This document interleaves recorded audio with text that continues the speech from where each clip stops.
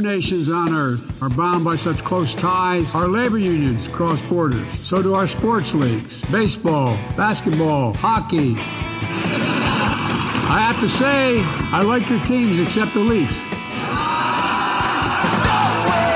It's always some dirty fucker trying to rip it off, trying to mess around. You ripped me off and I thought we were down. It's always some dirty fucker, some dirty weasel motherfucker. This is Talking Audio. It's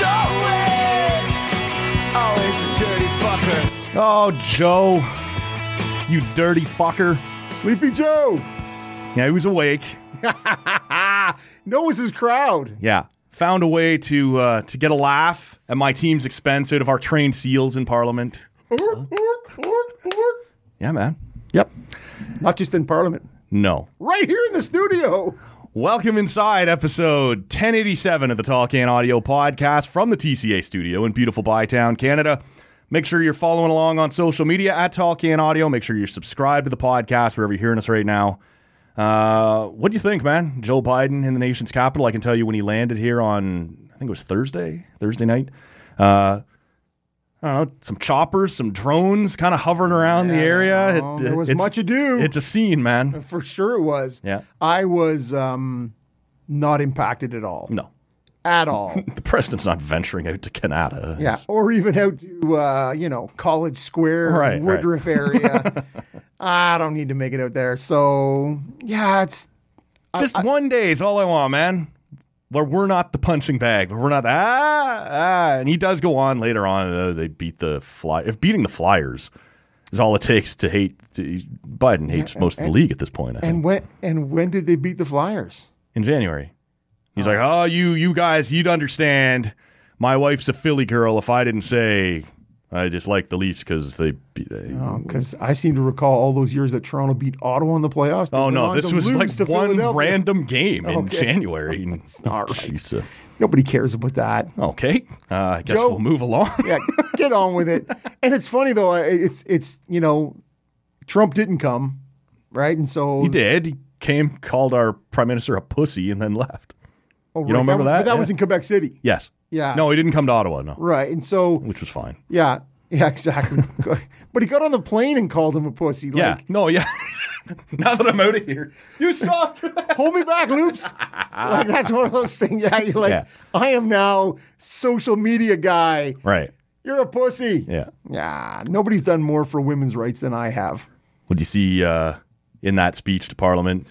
Biden says, both the Americans and the Canadians now have much better representation in cabinets in Parliament by women MPs, and everybody stands up to clap except the Conservatives. And and Biden's like, "Hey guys, even if you don't agree, you should probably stand up." And they do. You're like, at least if this is your stance, stick to it. Don't let a Democratic American president tell you that. Nah, it's trained seals, man. Or. It's been quite a week. We'll get into a bunch of things here today. We got great stuff coming up on the podcast, but you got tired of waiting for me to ask. So what have you cracked into there today, man? Well, and I was more interested in Joe Biden curling and whatever else was going on there, right? It just sort of... There was a picture of, I guess the Trudeaus had the Bidens over for dinner at the residence. Yep. And the picture was making the rounds like, Canadians were cringing. Take your shoes off in the house. Like, this is a weird American thing where they wear their shoes in the house. It's gross, man. You know what? If you live in a southern clime where you're all hardwood or tile, do it. Whatever. No. No, I see. I never. Whatever you're stepping in out in the streets or whatever, you're not tracking into the house. I terrible. never ever wear shoes in the house. No. But yeah, it's interesting that he's the guy who's come and he stayed overnight. Like I think it's been since the 60s since somebody has stayed overnight. And it's like Joe had to show up late, had to get into bed. Yeah. Get up and start the day fresh the next day. Sleepy Joe needs rest, man. For sure, man. I'm like, why wouldn't you just taking shots at my team though, man? I might go full red hat here. Like this has turned me off him. I don't know where to start.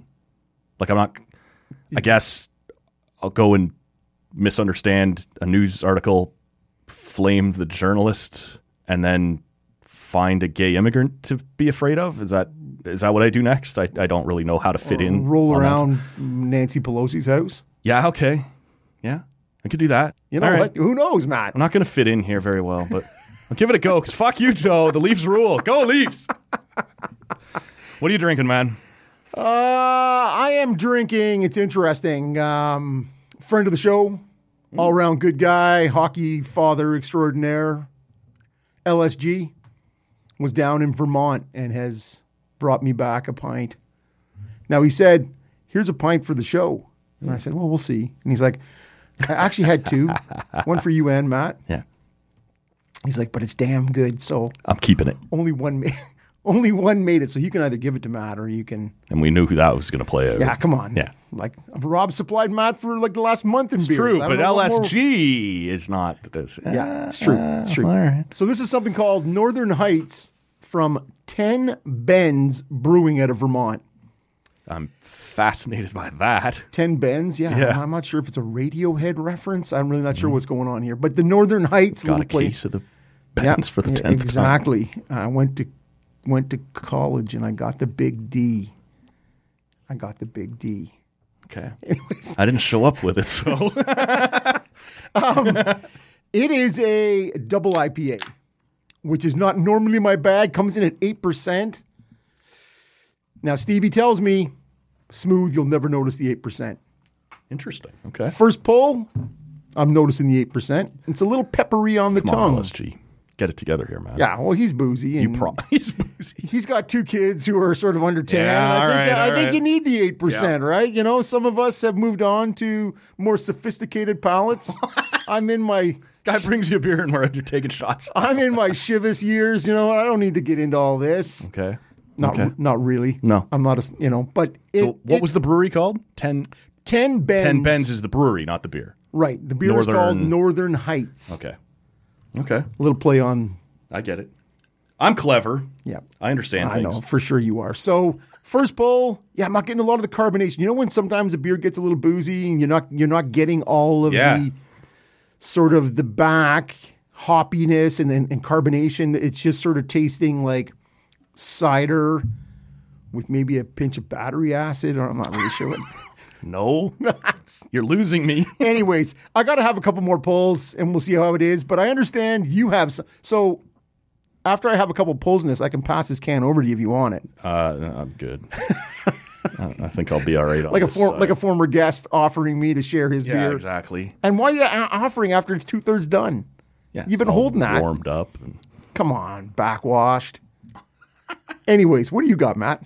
Yeah, this one is also a gift beer. About 2 weeks ago, I guess now. Steve McLean, former OHL fanboy. When's the last time you bought a beer, Matt? It's been a while, man. Things are going good around here. And Sebastian Jackson, a friend of him, came in. Guy who's been working quite a bit around the Black Girl Hockey Club. They've been making a name for themselves and whatever. So they were in, and they each brought a beer. I was talking to Steve when they first walked in. I'm not even sure he'd introduced Seb yet.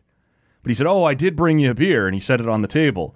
Sebastian stepped forward and set another one on the table. It was like a very Godfather kind of moment, right? Like on the day of my daughter's wedding. You come to me with this? Yeah, here's a gift. So that was awesome. Very kind of them. I had asked them not to, but they did anyway, and I don't ask twice for you not to. So this is from, because if you recall, they'd been over to Gatineau earlier on, and then they'd seen a couple QMJHL games that weekend before showing up here in the studio. So this is from a brewery I've never heard of before, out of Montreal, called La Brasserie RG. What's the translation on the letters? Yeah, that's right. R. J. J. G. Right? Just soften it a little. Yeah, it's the J becomes a G-ish. For the sensitive French palate there. This is the Robe Noir Stout, also coming in at about 7.5%. But This guy. they knew who they were bringing for, right? And they brought one or two others we'll get to in future episodes, but this is the one we chose to kick things off today as we rapidly make our way out of stout season, although the weather this weekend, tried to keep it appropriate, right? Tried to make it look like That's where we're sticking for a little bit, right? I Is wore here in the shorts winter. today. Okay. But yeah, it's supposed to be spring. So we're going to make sure we get as many stouts in here as we can before they become harder to find, right, in the spring and in the summer. So People want to start bringing you ghosts and saisons Sours. and sours, and I don't mind those. No. But I want to choose them. right. I want to have it. Don't bring it to me in my beer of the month. Don't bring that to me. Don't bring that shit to me. So we're looking forward to checking this one out, man. Just before you get started here, I had some things to do before I got started. I know, but you wanted to. Okay, you get going. No, you go. Is You've it, already. is it official business? Yeah. Then hit official business. You go ahead now. But you never asked me how I was. No. Disinterested. And I feel I feel slightly put off by this. I feel like Well, now why don't you tell now us somebody else is bringing you how beers, and now you- you're just like, I don't care give how a Rob's damn, Rob. Fuck you. So I'm like, all right. So I'm a huge Jeopardy fan. Yeah. I have I PVR them and I watch them at my leisure. Then I rewatch them with my partner and show her how smart I am after I've It's already. a great idea. Because I could be smarter. Yeah. It's true. Oh, we all could, Yeah. man. Yeah. And so when I watch, sort of 20 correct answers is sort of if I get above 20, it's a good show. This fucking guy. No. Listen, All right. up over 30 a couple times. But the thing is, I'm not great with science. I'm not great for somebody who works in the library, not great on who wrote it. Not much of a reader. Classic literature, you're sort of like, so I'm really, there's a ceiling on how many I'm going to get right. And the reason I come to this, Matt, is, and you'll like this. Oh, good. Or maybe you won't. Oh. I'm watching it, and one of the categories is wrestling. Hey. Video clips of fucking wrestlers on Jeopardy. Okay. Triple H. At the time that this is happening, is it Miam Bialik or is it Ken Jennings? No, it's Ken Jennings. Okay. So yeah, They're still splitting though, aren't they? Well, she does the Tournament of Champions. The Celebrity. You just saw her kids. doing the high school reunion. Is what that was, where kids who were I knew she was still involved. Yes, so she is. But Ken does the day to day. Okay. No, this is Ken. So this is not university students or anything. It's Just run of the mill. And I'm like, are you kidding me? This bullshit is infiltrated. This is the place I thought I could come to avoid. No, smart people like wrestling, man. It's Matt. It's very true. You got to tell us how'd you do. So what is there? Five answers and it per was category? it was in the first round of Jeopardy, so it was the values are. Yeah. I think I got 3 out of 5. Okay. 3 out of 5. Remember any of them? Yeah, it's not going to be. You would get 5 for 5. Yeah. Of course I would. One was the one that I had some issue with was one of those guys that wears the luchador mask. Rey Mysterio? Perhaps. Okay. And they wanted to know the name of the two word name of what that Mexican wrestling style is. Lucha Libre. Lucha Libre. Did you have it? No, I did not get it. All right. Well, Luchador. yeah. But I'm like, The Bluchador. yeah, Matty the Lang, the Luchador, double yeah, Bluchador. for sure. Yeah, one was Andre the Giant. Yeah. One was the Merriam-Webster dictionary definition of what a SmackDown is.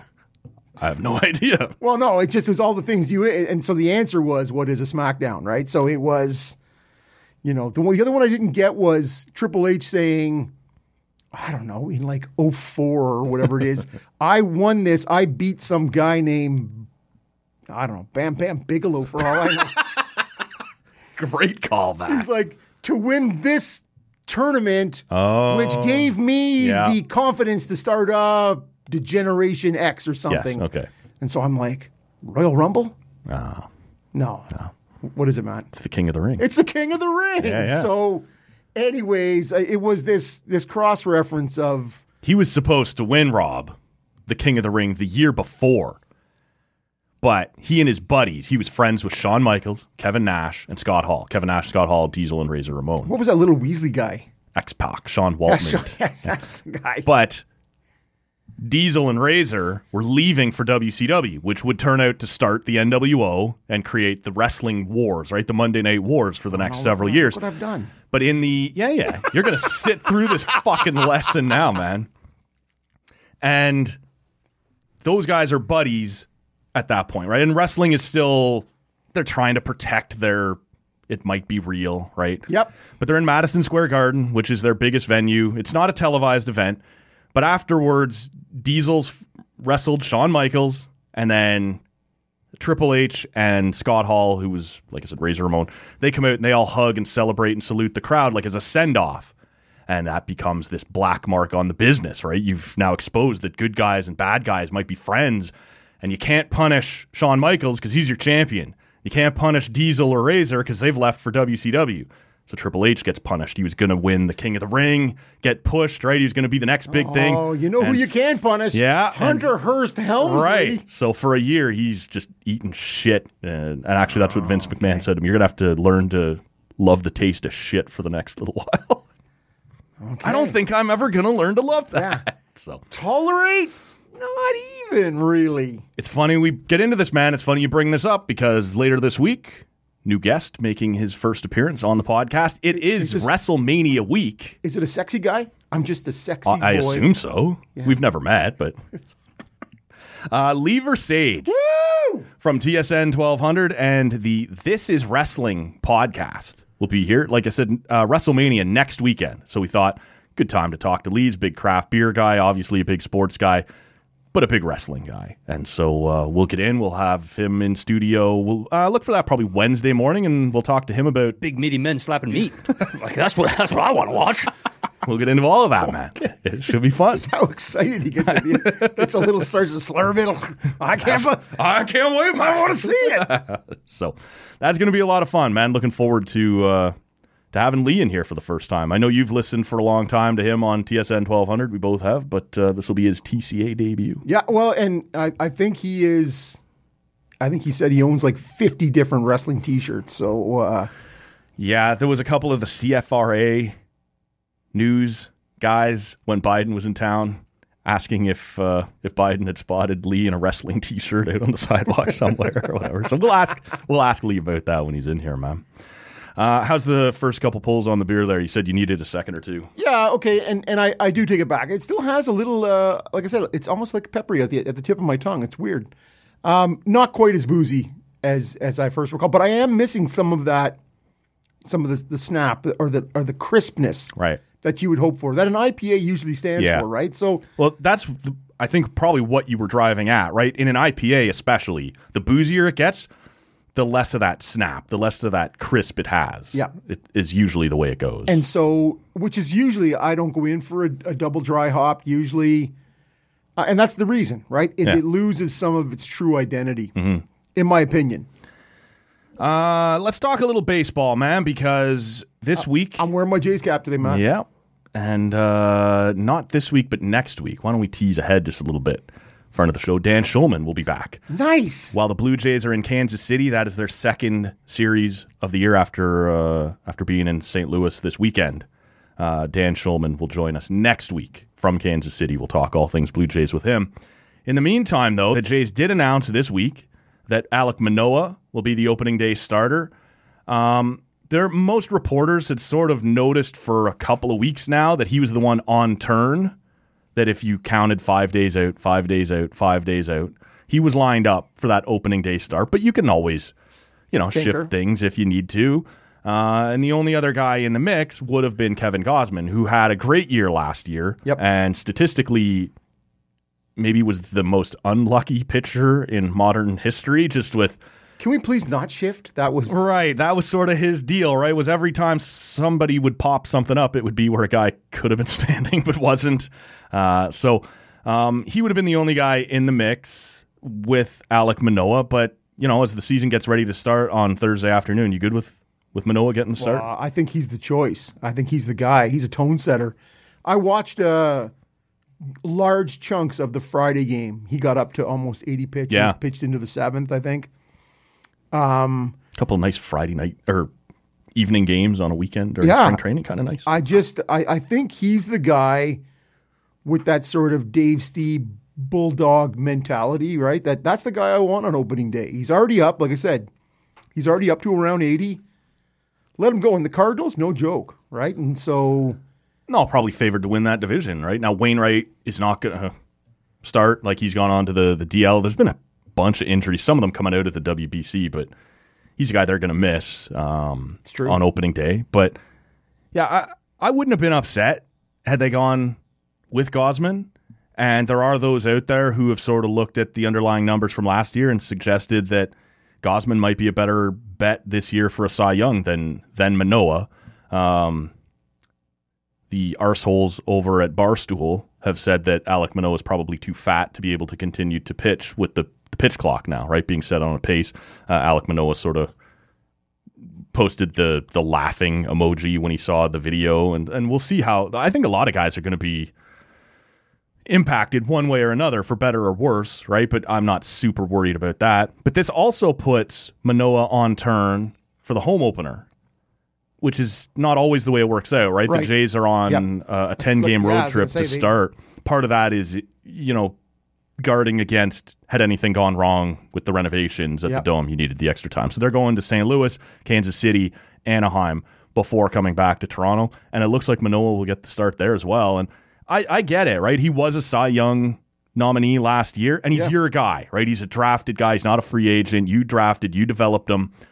I think the season he had last year, even if you do expect that Gausman might have a better year this year, I think you reward that guy for what he did last year and give him the start this year, being Alek Manoah, right? If he gives me 85% of what 90% of what he was last year, I'm not even asking him to do more. If he comes close to replicating what he did last year, I'm happy with that. And if Gausman can, as you say, with the ban on the shift and all these sorts of things, if he can have a better year, awesome. You throw Bassett in that 3 spot. And if you look at the last couple of starts for Barrios and Kikuchi, pretty encouraging. I don't know, man. I'm fired up.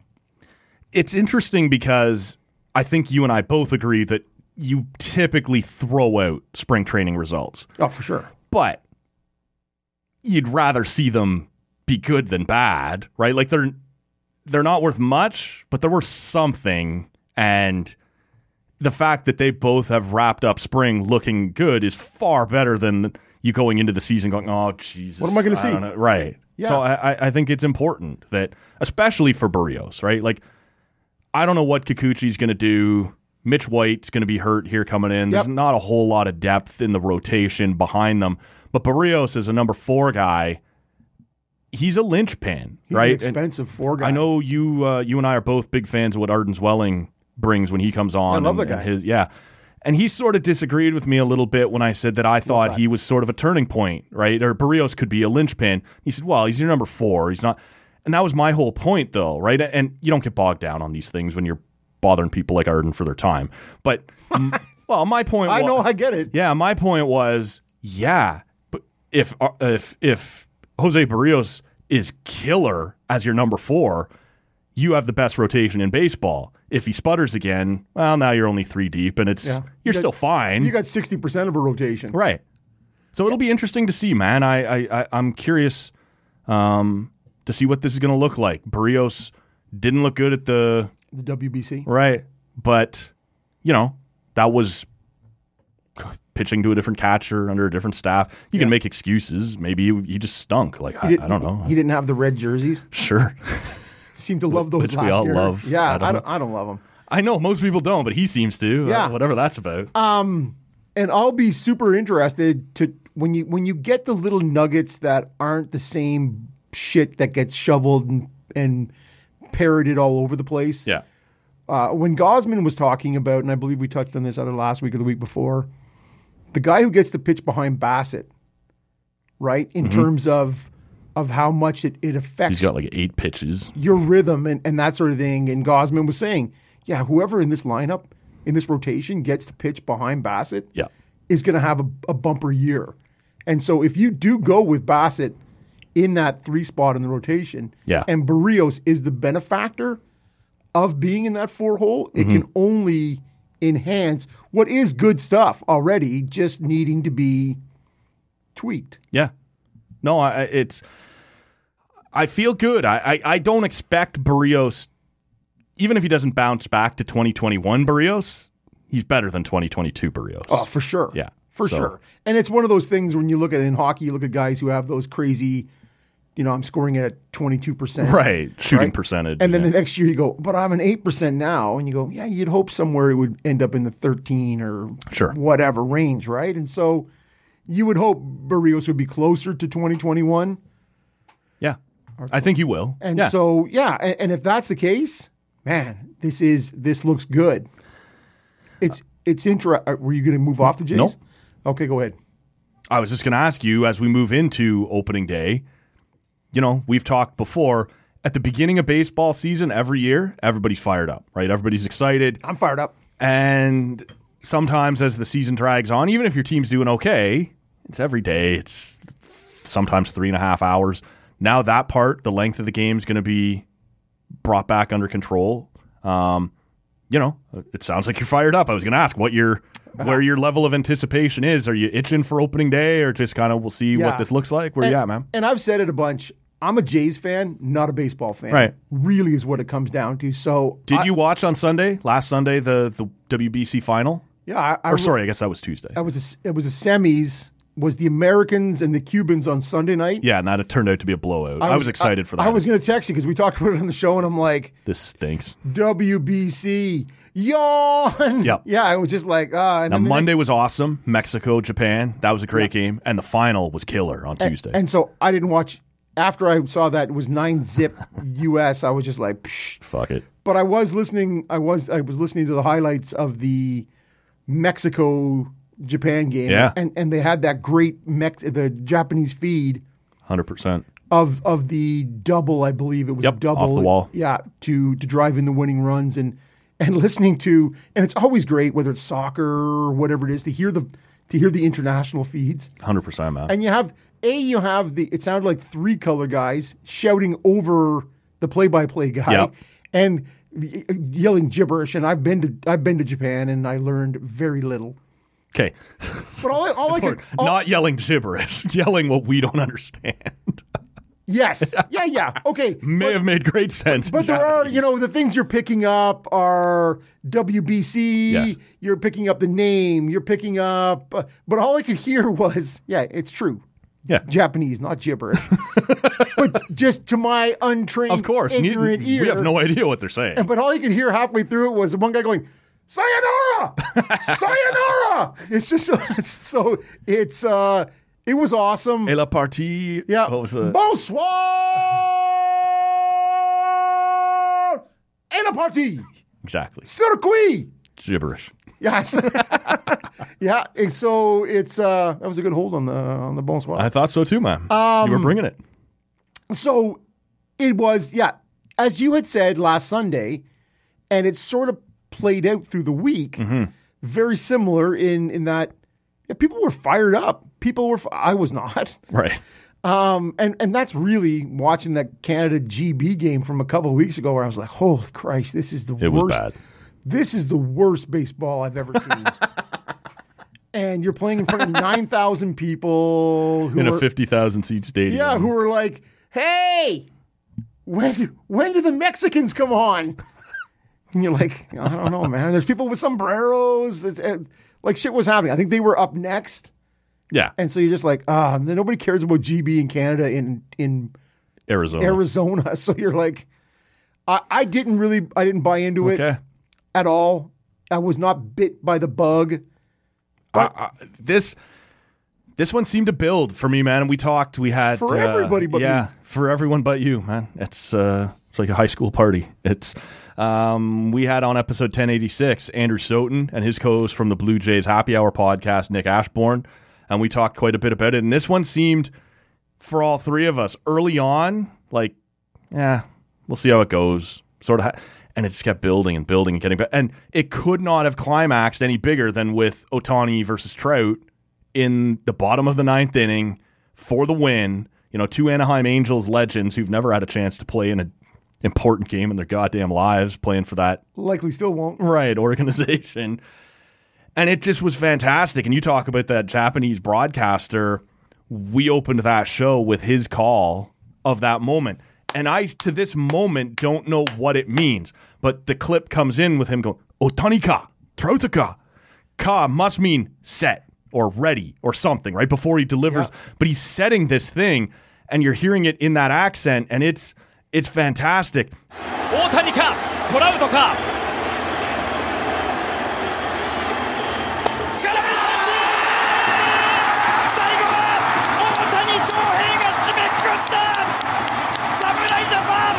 And the emotion, which I'm sure you've heard that clip either on the radio since, when Ohtani strikes him out. Yep.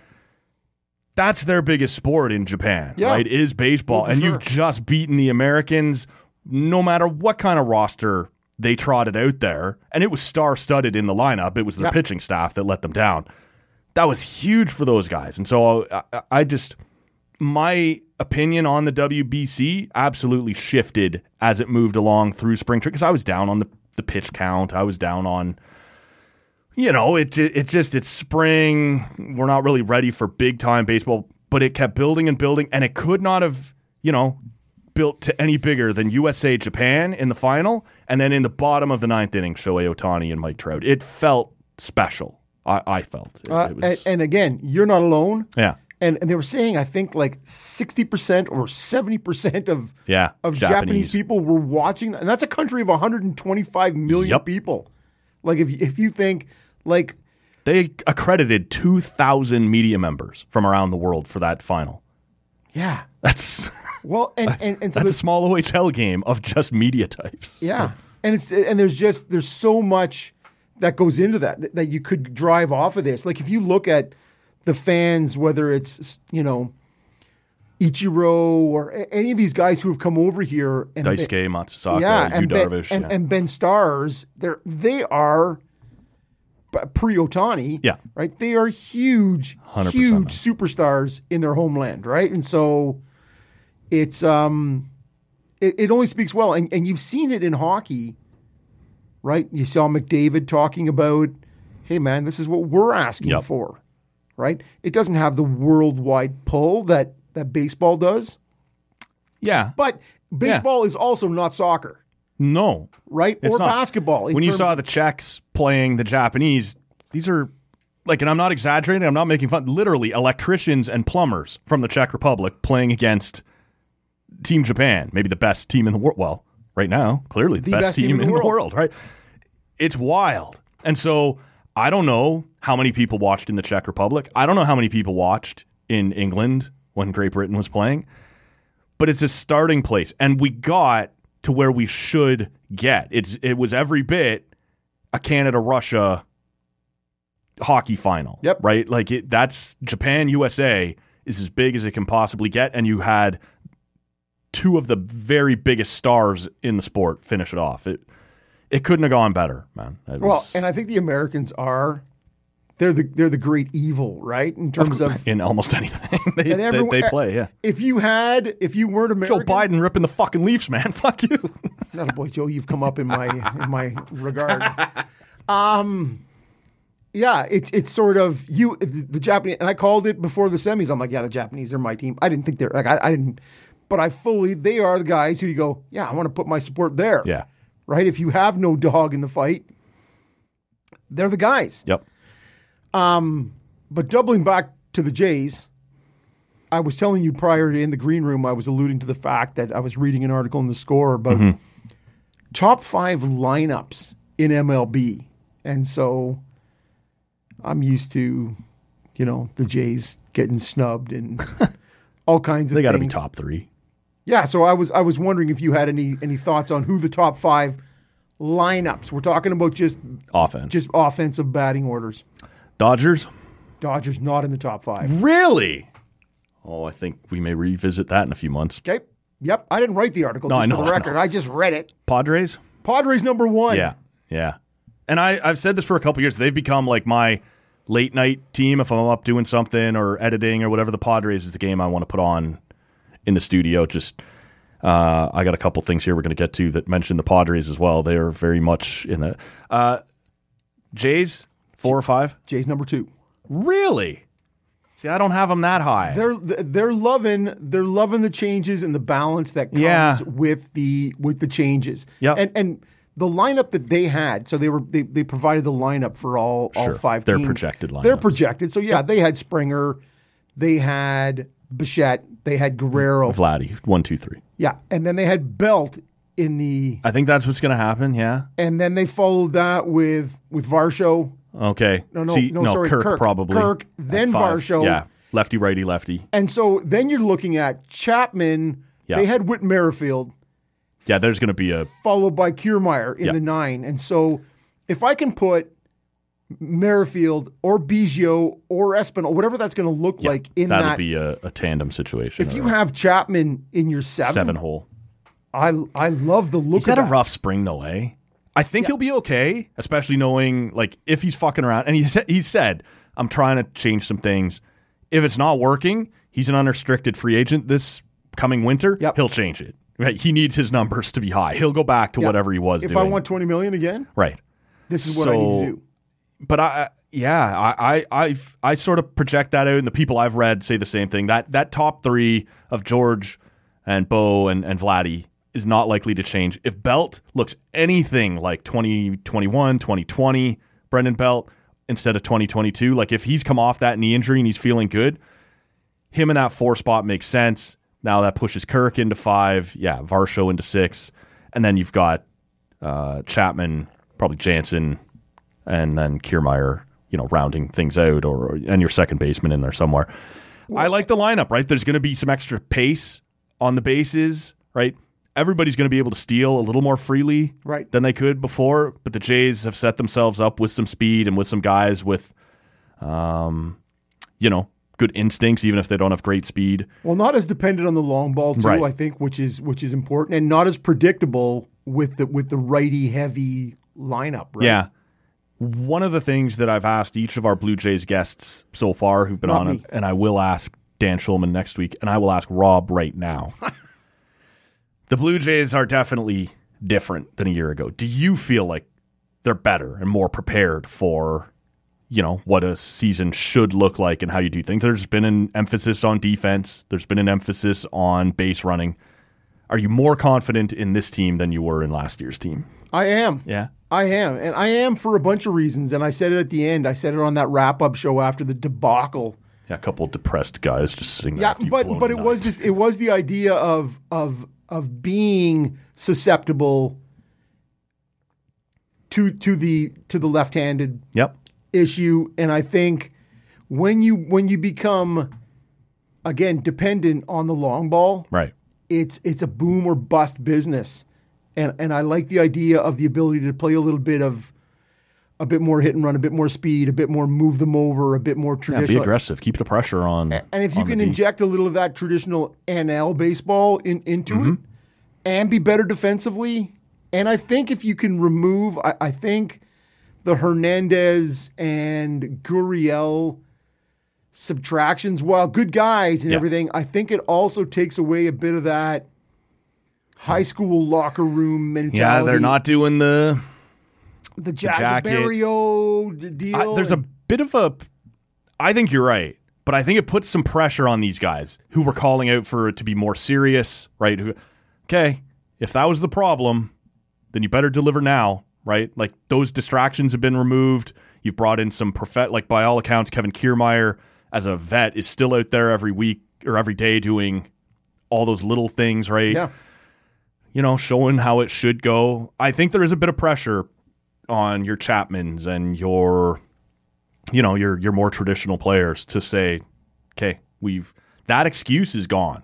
If you thought it was one, you better produce now. Right. So. And I'm sure Merrifield was in there, and I'm sure Springer is 100% part of that, right? Agreed. In terms of guys who look around and go, yeah, all right, I get it, right? You have the fun-loving kids, and sooner or later when that front-facing, the exterior that says, yeah, we're just fun-loving, and and you're like, yeah, but that can be if you're winning 10-4. Right. If you're losing 9-7, it comes across as you're not serious enough, right? It's that fine line. And if you're going to win and you can sort of do it playing beer league baseball, then everyone loves it, right? Because chicks love the long ball. But if you don't, then it comes across as, I don't know, are you really dedicated? So that will be interesting to see. But I do like the changes. I do too. And I do like what the rotation looks like. Still a bit worried about the pen. Yeah. And I think that's legit. Yeah. And we'll see what happens. Not a lot of swing and miss still. Eric Swanson, Maybe, right? And we'll see. Like, Jimmy Garcia's been throwing a bit more gas, and they're saying, like, don't underestimate the fact that he's not going to have to come in the 6th for you can have Swanson do that, and Jimmy can throw. Yep. Jimmy's getting upset, right? He can do what he needs to do a little later on and have a little more in the tank because you're not using him quite so often. We'll see. But most playoff teams still have that one, at least, just straight gas. It's fine to pitch to contact. You look at even when no one's on base, but you need someone who can come in from the pen. Bases are loaded with 2 out. I need a strikeout right now, and Simber's not that guy. We'll see if Swanson's that guy. Tim Meza kind of throwing low 90s maybe as your only lefty. Yeah. I feel like again, man, we're going to get to the trade deadline going. Fix the pen. Yep, fix the pen. And now, if it comes down to it, and when, what's his name, the guy who they signed who's out till All-Star game? Chad Green. Chad Green. We'll see what he comes back with. Yeah. And if they have to make another addition, if that is the addition. It's a big one. Yeah, no, for sure it is. Yeah. And it'll be coveted. But if you look at it, like Baltimore had 3 guys last year that they were peddling off. And they just found off the trash heap and suddenly turned into big-time bullpen contributors. Yeah, and if you can find those guys, and they're out there, right? They are. If the guys who get flipped out, you go former middling starter, Yep. and you go, now instead of me trying to pitch 4 pitches, I'm down to 2. What you doing, Nate Pearson? You gonna be all right, man? Well, this is it, right? And you go, if I can do this, then those will be out there. And so if Green comes back, and we'll see what that looks like, he's not any younger. No. But if you can add him, and if you can add another arm, I like the depth off the bench already in terms of the of the lineup. Yep. I am bullish. It sounds like, man. Optimistic, Matt. All right. Which we all know is I lean that way. That's right. I have in front of me, as we've seen in a few different sports, we talk about this pretty often in hockey, but Forbes put out their list. Did you see this week? No, franchise value. Franchise values in baseball. I have the top 5 most valuable baseball teams. New York Yankees. Number 1. Yes. You want to take a stab? Los Angeles Dodgers. No, before we move on, at what the Yankees Forbes says are worth. Oof. Go higher than you're assuming. $7 billion. It is $7.1 billion. Okay, look at that. I was going off of NFL. Yeah. Like Cowboys and the Yankees, right there with the Cowboys, is like the most valuable properties in North American sports. Okay. Right. So are the Dodgers in the top 5? Dodgers are number 2. Okay. $4.8 billion. Really, that big a drop, eh? Yeah. Like that's okay. How about? Are we talking big market? Yeah. Chicago White Sox. Crosstown. Chicago Cubs. The Cubs for sure. See, they love the Wrigley Field. How about the Red Sox? $4.1 billion for the Cubs. The Red Sox, $4.5 billion. That's the top 4? Yep. So I'm missing 5? You're missing the last one on in the top 5. San Francisco Giants. That was San Francisco. No, I have not. It's $3.8 billion. San Francisco Giants as the fifth but team. who else would it be, really, in terms of... I was staying away from your Midwestern... Yeah. I said White Sox. Astros have been great lately. Maybe they could have crept in there. Well, and that's like the 3rd largest TV market, or 4th largest, whatever it is. So that would have been a... And maybe the Mets, knowing what they've done lately, right, with the new ownership. Yeah, no, I get it, but no, probably not. Okay. In 2022, top 5 most profitable teams. So forget franchise value. Who made the most money in 2022? What year? 2020. Yeah, okay. Made the most money? Yeah. I don't know. The Mariners made $83 million in 2022. That is your most profitable team. And does that have to do with the payroll? Like the payroll? Is it payroll? They're pretty good, right? They managed to stomp us. I know, but I'm not sure. The payroll still would not have been, despite paying all that money to Robbie. There's some Ray. things here, and we're going to move on in a few minutes to least profitable or biggest losses. There's some things here that set off some alarm bells. Giants are number 2 most profitable team. Really? At $74.9 million. So, they're, as you've said, like a good market that's always competitive. Red Sox are number 3 at $71.6 million. They were They were bad. They had a bad season. Orioles at $64 million in profit. Stop. Okay, hold on, though. The Orioles didn't spend shit last year, right? Okay, And it is a pretty traditional baseball market. 14 people went to see them, and 11 of them were wearing Blue Jays gear. Here's the one, man. This is the one that blows your fucking mind, or maybe shouldn't. Number 5, most profitable team. Pittsburgh Pirates. Oakland A's. Wow.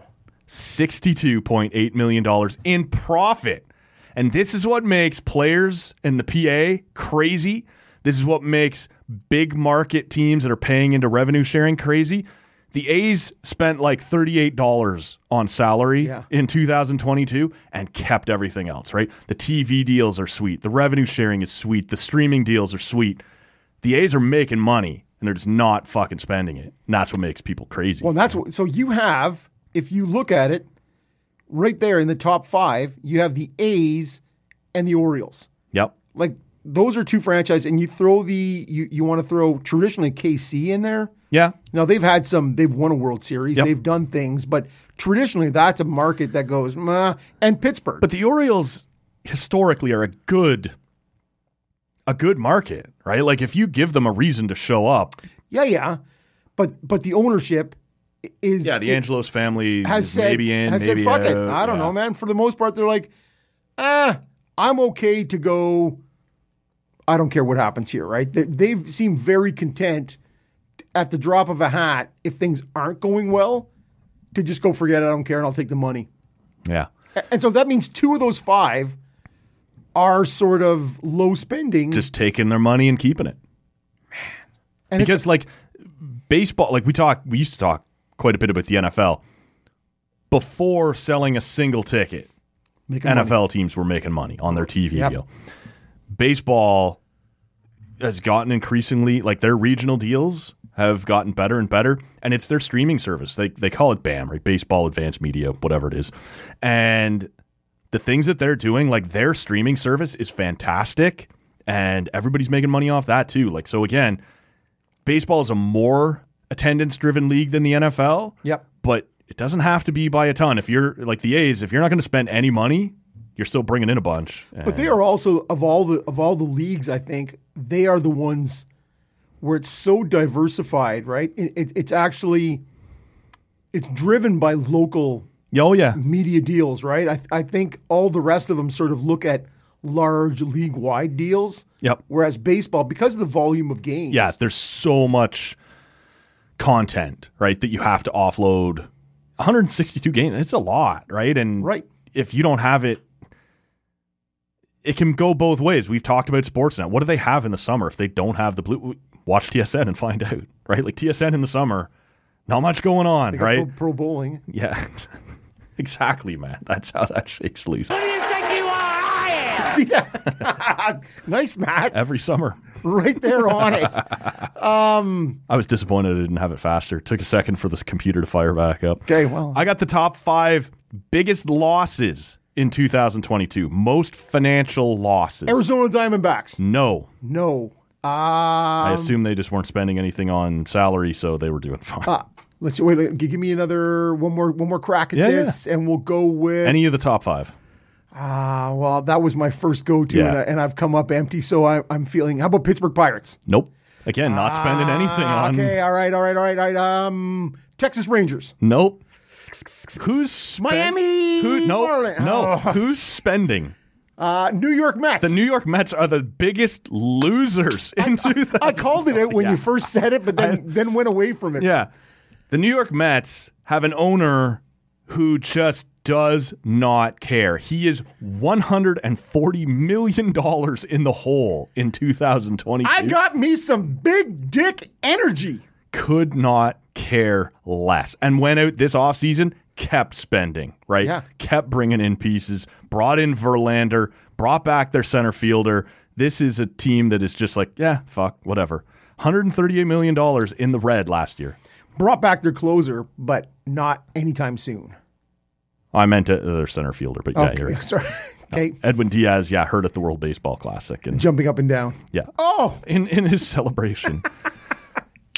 The Padres are number 2. Oh, but they've spent shit ton of money. That's what I'm saying. Okay, so are all top 5 big money spenders? No, I wouldn't say that. So, but those two guys, like the Padres, I think of as... Well, the interesting thing here, man, the Padres lost $55 million. So the Mets lost 2.5 times, $138 million. Wow. Can you imagine having so much money that you don't just don't care, that you're just pissing away $140 million a year? Padres, though, I said a little while ago, man, one of my favorite teams to watch because it is a reasonably small market team that's just like, we're fucking going for it. I was going to say right? small market. Yeah. They brought in Soto, right? They keep bringing pieces in. Xander Bogaerts ended up there this offseason. It's, man, they're all in, and they see a window to contend. And so, how's that going so far? Well, did they not it's finish tough, like man. 30 games back last year? Not 30, but when you're in a division with back? the Giants, I don't have the standings. I think they were. They went for it, and I like that. And but that is a team. Ottawa Senators, take note. If you're going to be in a state with the Giants, with the Dodgers, and in the same division as the Dodgers, you got to spend. You got to make noise because you are not your fucking brown jerseys or whatever it is you're wearing. You're not attracting anybody. I love the 78 degrees 365. That's awesome. But who else is going there? Yeah, I'm pretty familiar with not attracting anybody. The Chicago White Sox. Is that you personally? Yeah, exactly. The White Come Sox. on, Matt. You, my friend. This was a team. Deep, sonorous voice, knowledgeable, all-around good guy. Yeah. Not super handsome, but... Saw a thing. Are you familiar with how Tinder works? Swipe right, swipe left? Yeah, it just you keep moving through. Photos and bios keep coming up in front of you. You swipe right if you like it. You swipe left if you don't. Okay, yep. Saw a tweet last week that was just like, Tinder, but for grown men who are just looking for someone to throw a baseball around for 20 or 30 minutes in the park. Chicago White Sox are the number 3 biggest losses. Remember, we had high expectations for the White Sox last year, and it just didn't pan out. And so by halfway through the season, people weren't showing up anymore. Yeah, the big hurt, man. That's what you call this budget line. Robin Ventura? Blue Jays at number 4. Biggest losses. Really? So I texted our friend Mike Wilner. Said, what do you make of this? Right?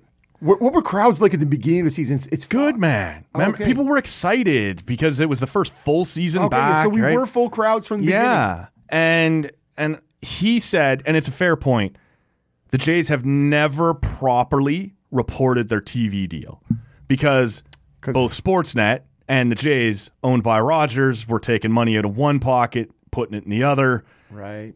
He goes, I wouldn't read too much into it. And I said, like, is it alarming to you at all? Like, would Rogers not want to sell it as a success? It's your first full year back in Canada after the split year in 2021 and the half year on the road down in the U.S. in 2020. He said, I think for their accounting, it's probably worth it to them to just go, no, it's still a loss. But yeah, it was good crowds, great TV numbers. But again, with everything, and it was a good team all year. Yeah, with everything pandemic-wise, but the numbers weren't, the offensive numbers, like the lineup wasn't. No, they didn't blow people out offensively. As good as we had expected. That's right. And a lot of that. Remember the home opener? Yep. When you were like.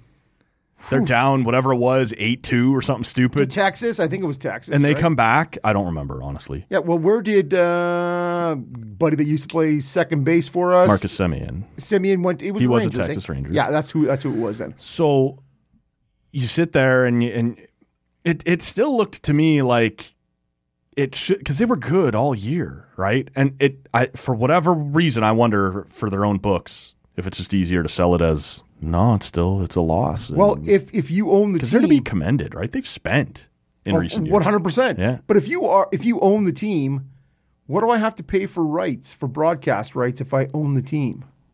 Yeah, literally nothing. Well, and all I'm saying is, if you open it up to bidding and TSN comes in at whatever $1 over at the league average, you still have to then come up and pay. Yeah. So they just don't even open it up to bidding. So this is what I'm wondering is if that's what it comes down to, and maybe that's what you were saying. It's a huge part of it, yeah. Yeah, that I own the team, so the money that I give them $1 for the broadcast this is rights, it. That a now normal it's a $33 million loss. Right, that a normal franchise would go, hey man, I am getting $100 million from local broadcasting. Right. Now I'm getting, as you suggest, $1. $1. Yeah. But There's a $99 million loss right off the hop. okay. And the Minnesota Twins were the fifth. And you know what? Biggest I losses. was going to say, but they sort of, I blame Sean Donaldson, or he was at the Yankees last year. Yeah, I wouldn't blame him, and his name's Josh, not Sean, but Sean Donaldson. Sean Donovan? Anything? Sean Donaldson.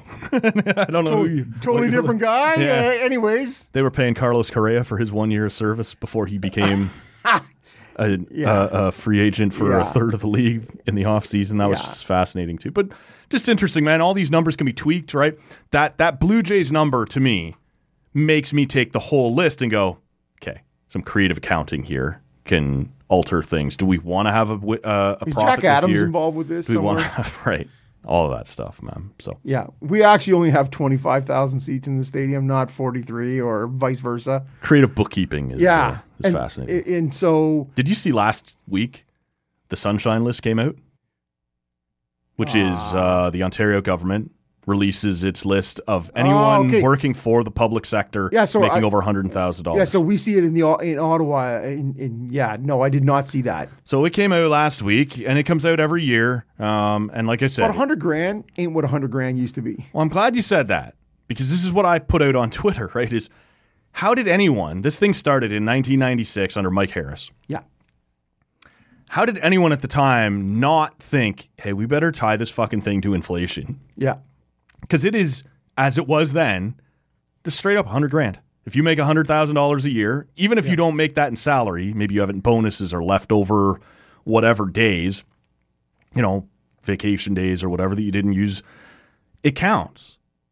Yeah. $100,000 in 1996 is the same as making $185,000 in 2023. Yeah. They are not the same thing.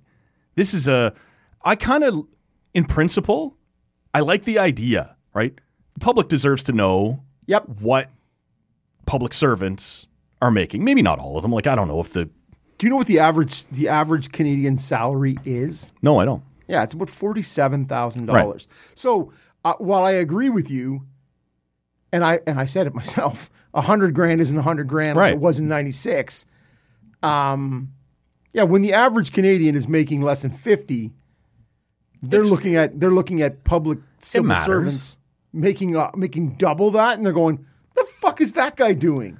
Right. You said it. You moist seat whatever. You seat moistener. You municipal moistener. seat moistener. Yeah. And so, like, every year, and again, in the late 90s, early 2000s, the Ottawa municipal list is dominated by police officers and bus drivers. This year, 48% was first responders, cops, fire department, and paramedics. That's big fat overtime for those and they guys. said a huge part of it was overtime. Yeah. Yeah. And so, like, my cousin, who will not be named here, who works for the municipal bus system. Sure.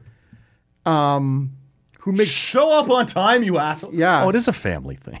Yeah, exactly. Although, but the 1 year, man, he made at least $30,000 more than me. And I'm like, how is that happening? And he's like, yeah, I work any double I want. I want to work a double shift. They are so far behind. Right. I just work, and I'm like, seriously, I could use some of that. But it doesn't happen for me, right? I am not one of those people that overtime is ready and available whenever I want it. But yeah, it's crazy. You got bus drivers making over $100,000 from picking up shifts that nobody else wants to work. Yeah, to me, I look at this list, and in principle, I like the idea, as I said, right? So what number would you put it at? I would have tied it to inflation. Because 185, I'm like, if I find a bus driver making more than $185,000 but isn't that a year, the point? Leave the bus drivers alone. We're trying to keep an eye on people under the public eye or under the, serving as public servants who are making more than they should, right? That's the point of this list, in my opinion, right, is to give you an idea of the idea that it's going to come out stops people from getting ridiculously overpaid. I don't like the fact that in Toronto right now, if you wanted to buy a 2-bedroom condo, to be approved for a mortgage, you have to be making like $160,000 a year and be capable right now of laying down a 20%, down payment. That's our boy Matty Lang. No problems. Sorry. Yes. Sorry. If you don't have that, right? If you're making $100,000 in 2023, if you can't afford to buy a 2-bedroom condo, what is everybody getting up in your business about your salary for? I just think $100,000 isn't the same as what it was, and it's worth it. The public should know if someone is riding high on the horse who doesn't deserve it, but I'm not sure that's the same as it was 20 years ago. That's all I'm saying. I 100% agree. Yeah. Right? As you move forward, it isn't the same. And so, how do you not notice that when you're laying this out and go, this has to increase year by year? Well, because for the vast majority of people, and whatever that is, 60, 70%, whatever the vast majority is, $100,000, good living, man. It is fat living. And but it's not as fat as it was. It clearly is not. Right. When my first home cost $80,000 right. and is now selling for $450,000. Right. Right, of course, man. And that's in 25 years. Yeah. And so I think the list is a good idea. I that house, and I never sold it for anything close to that, but I wish I did. Yeah. I like the idea. I'd rather now maybe either tie it to inflation or switch. So is 185 the number for you? I guess. Wow, it's fucking high, man. But that's the point. Don't get in everybody's business who's just like if but it's still, to me, don't you think? I know. I 100% agree with you. And as somebody who works for the municipal government, I am not making $100,000. Right. I wouldn't be spending my Sundays here trying to earn extra dollars here on TCA if that was the case. Keep trying. Yeah, free beer is really what I'm looking for, and it's been meager at best. It right? has. Not that fat living Matt's got over there. But it doesn't mean that Matt's living fat. He just means fat Matt living. No, that's not what he means. Sonorous, deep-voiced Matt. He's super smart, and kind. He's a good guy, Matt. Well, that's true. I do. Matt is a good guy. It just, to me, feels like what in 1996 was a reasonable look at people who were riding pretty high on the hog is now just intrusive for the sake of intrusive on people who, in some cities, can't even afford to buy a home. Yep. Well, see, in $100,000, to me, it's stupid. Yeah. And short of it being... It had to go up. Whether it's tied to inflation or some other escalator, it was stupid to think that $100,000 was going to be just a totally fine measuring stick forever. But again, 185, just I don't know who that is. And if that is the actual inflation... It is. Okay, that's fucking crazy. Well, you got to look around, man. What did a case of beer cost you in '96 compared to what it costs you now? Well, I'm going to tell you when I started high school, and that's when I was first getting buying cases of but it was getting people to buy a 12. Black Ice. It was almost still I could get 12 Molson Canadian for $13. It's a good deal, man. And so I remember it's one of those things in my lifetime when you went more than $30 for 24 beer. Yeah. Are you kidding me? Yeah. And now the beers I bring in here, you're talking about $4.50 a beer. Yeah. What the fuck is happening, Matt? We're getting screwed. Screwed! Like Bret Hart. Lever Sage, next episode, talking WrestleMania. Let's get a beer, man.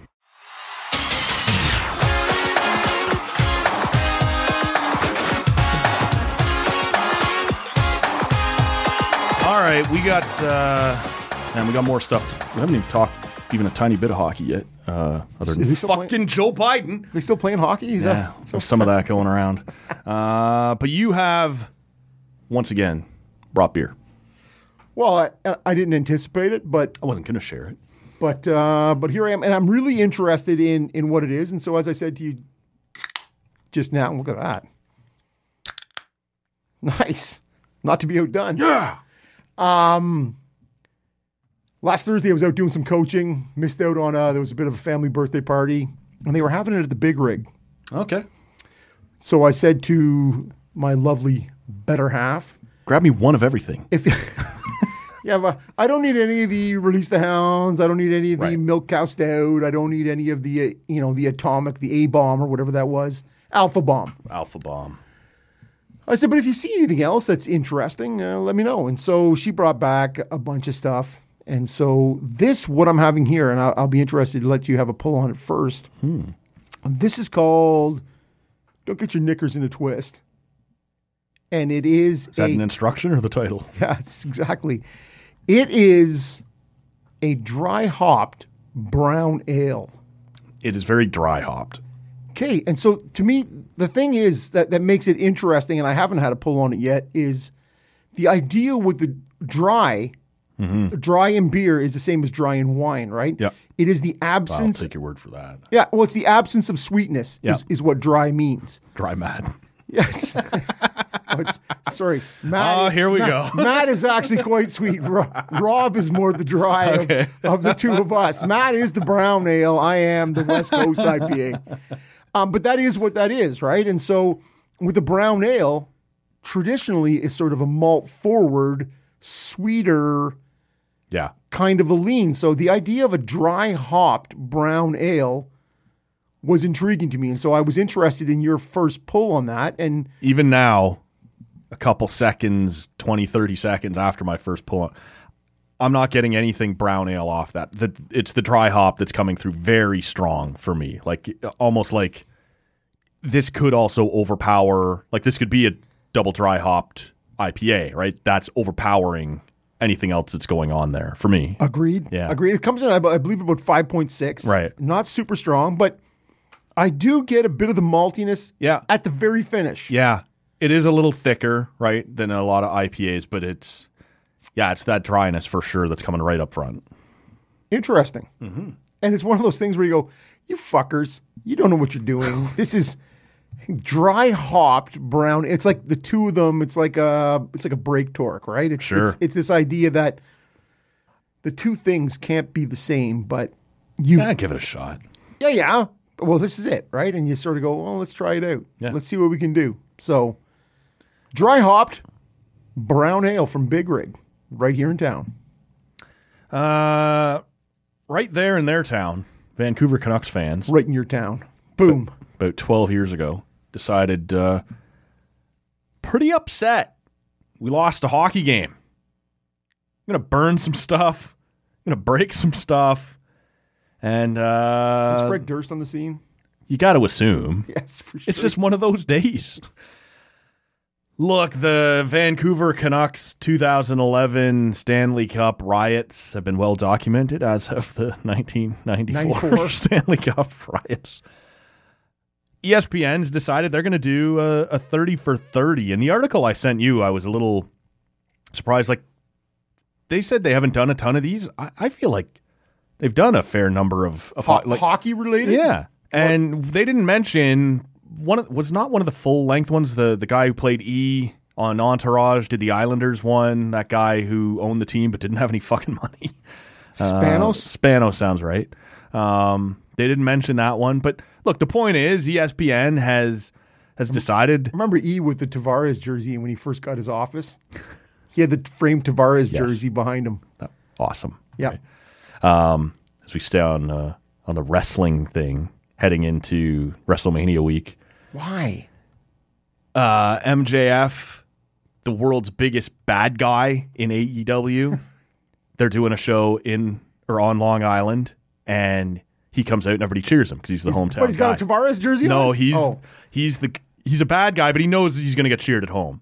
Okay. CM Punk is everywhere else. He's the good guy. Okay. But he walks out wearing a Tavares jersey in Long Island, knowing I'm going to get booed anyway. Fuck it, I'm leaning into this. Okay, was he wearing a Tavares Islander jersey? Leafs jersey. Yeah, fuck yeah, man. Okay, all right. I got time for that. Yeah. So they're going to do, or they have wrapped recording and production on a 30 for 30 on this Canucks riot. Actually, the title of it is "I Came for the Riot."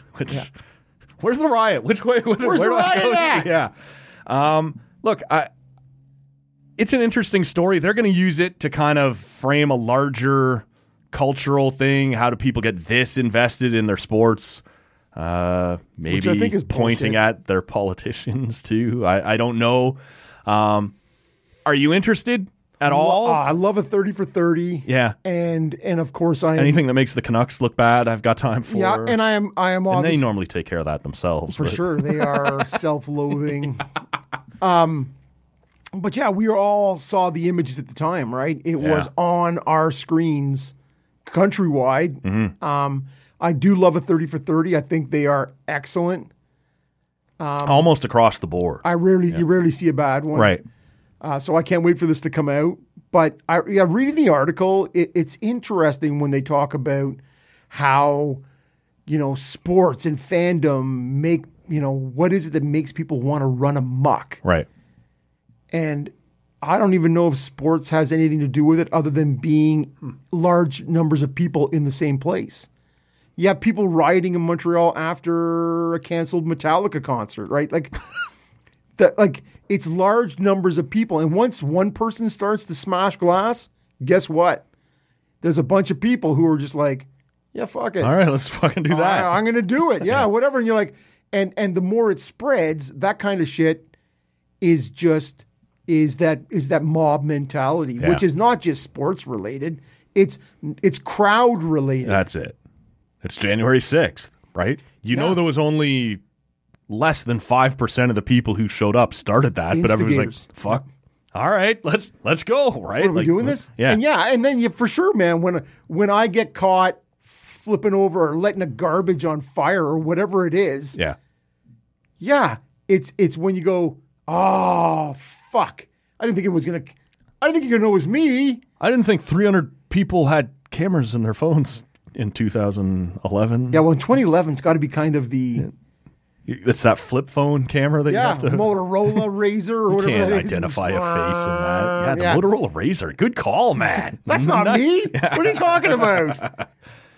Do you think there's anything specific about Vancouver, given that it's happened twice, 94 and 2000? Or is it just, a role? It could have just as easily happened. Ottawa lost to Anaheim in 2007. Calgary lost. Edmonton, in 04 and 06. Is there something about Vancouver, or was it just Toronto lost in the finals to in 1967? Oh, we won it. Cars were too heavy to flip. Oh, I tried to lift that fucking Buick. Forget it, man. That Studebaker is not flipping over. Right. But Montreal had a bit of a history. You mentioned the Metallica concert, obviously the Richard riots throwing it. Vancouver gets the knock because it happened twice. Is it just because they made it twice, or is there something about Vancouver, do you think? No, I think you said it. It was 05, 06, 07, 2011. There was 4 Canadian teams in less than a 6 or 7 year period. Only one. But none of them cheered for each other. No, but I'm saying Canucks fans wouldn't be like, oh, this happened to the Flames, now it's happening to us. No, what I'm saying is only one of those 4 Canadian cities rioted. Right. So all 4 lost, and 3 of them, Ottawa lost in 5. They kind of got smashed by Anaheim. Kind of. The other 2, Calgary and Edmonton, also lost in Game 7. Game 7s. So to me, this is a somewhat uniquely Vancouver story, in my opinion. Yeah. It's interesting to me because I don't know what would make Vancouver so much different than other Canadian. Everybody's out there on the West Coast and you're supposed to be chill, smoking the Chiba. I'm not sure what's going on. No. And that's what makes me think it might be coincidence is the wrong word. They're not chill out there, though. No. They're supposed to be, but they're very, very not. They're not. So I'm not sure what the deal is, but I'm looking forward to this, man. I'll check it out. ESPN paying attention to a Canadian city is rare enough, and they're only paying attention to it setting to shit knock on fire it. Yeah, and exactly. smashing windows? And I always remember there's that scene of tear gas, because in the article it was interesting. One of them said, I was watching on a big screen downtown. Yeah.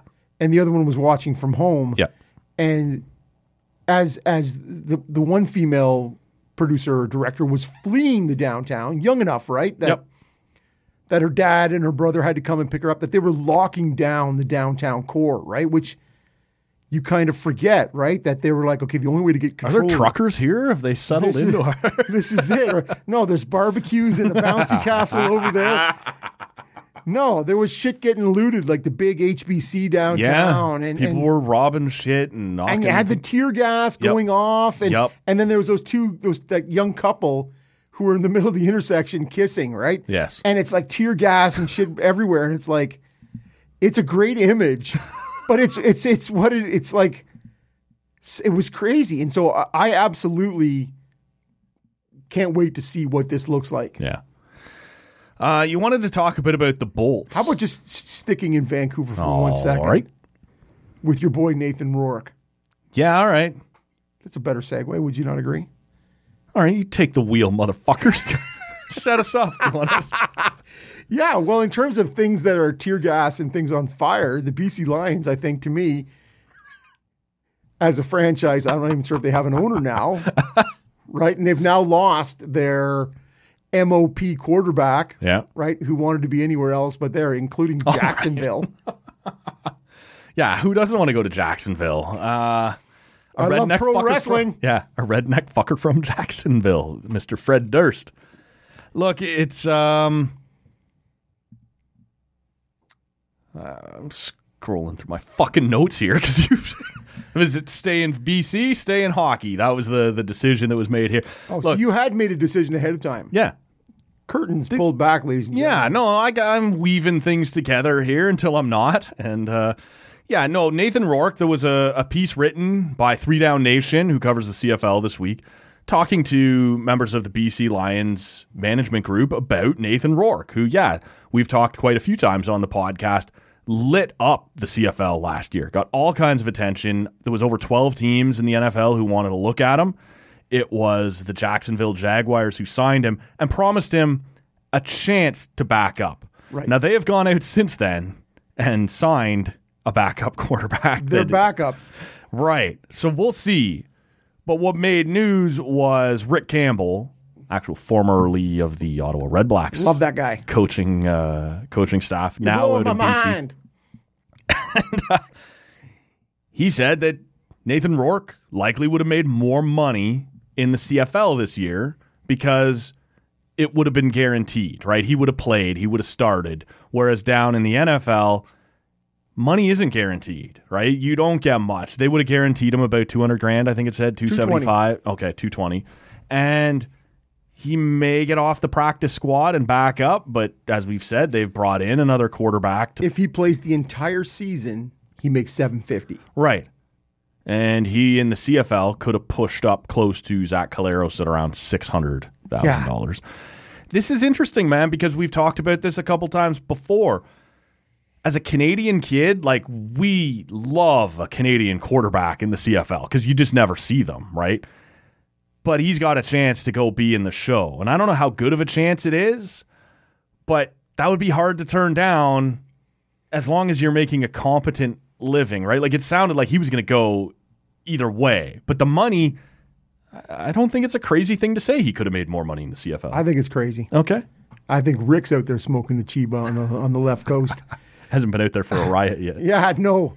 But the thing is, what they dropped, and to me it was sort of tucked away in the article, was that Rourke still had another year of his entry-level contract, which would have paid him $85,000. Yeah, they would have tore that up for him. That's what they said.